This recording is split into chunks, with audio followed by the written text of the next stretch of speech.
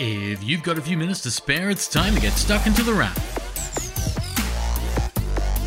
Near the end of August 2022, you're listening to The Wrap, Australia's fastest technology roundup. And if you're listening to this podcast on an iPhone, an iPad, or even a Mac, I want you to stop what you're doing and check out the settings screen on your device. Don't stop listening, we'll talk you through it, but just stop using your device for whatever reason, head to settings, and make sure you're running the latest version that you can. There's a pretty good reason why, because a major vulnerability has popped up for iPhone owners, iPad owners, and Mac owners using the current macOS Monterey, and it's a doozy. An exploit potentially allowing hackers to gain access to your device remotely is currently doing the rounds, exploiting the WebView technology Apple uses, and is out there in the crowd. That's bad. But the good news is Apple has patched it. So if you haven't done this over the past few days, or you can't recall the last time you updated your device, head to settings and get the latest update rolling. It's just one thing you can do to keep your device safe. Android owners, this is one instance you don't have to worry quite so much, but it's a message for every phone and tablet and computer owner all the time. Check for updates regularly because updates aren't just about features, but also making sure everything is patched and friendly and working and great.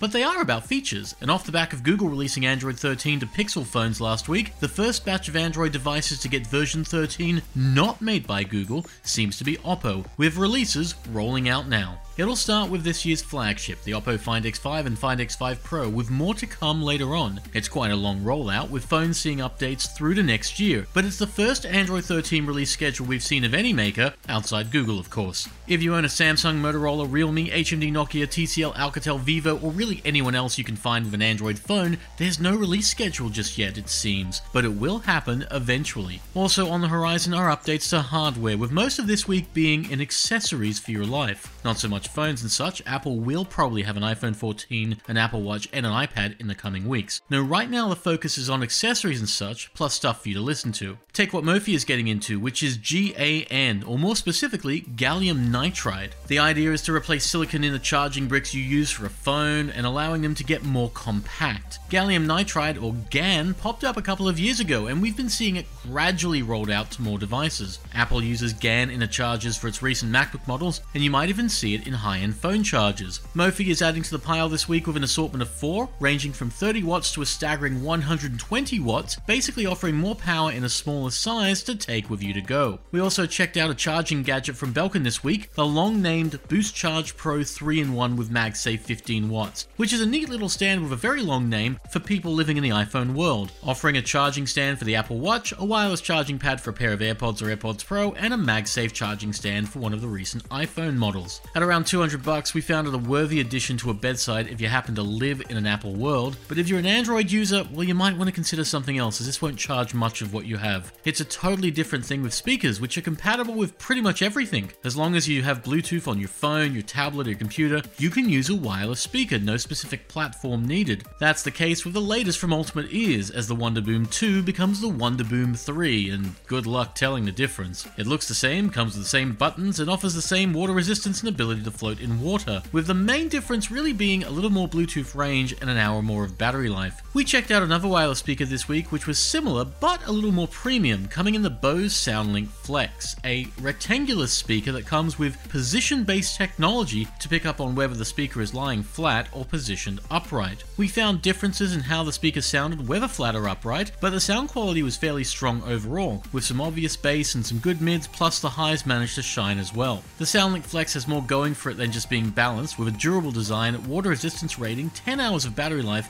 and a cute little fabric loop to let you hold the speaker up. It's not entirely alone, and both the Ultimate Ears Boom 3 and the Sonos Roam offer something similar, but Bose's SoundLink Flex still does a solid job for $250 if you're going looking for adventure. And of course, there's probably still more on the way, and with IFA around the corner, like literally around the corner, we are expecting more speakers and more gadgets to be announced shortly, alongside a whole bunch of other bits and pieces as well. For now, you've been listening to The Wrap, Australia's fastest technology roundup.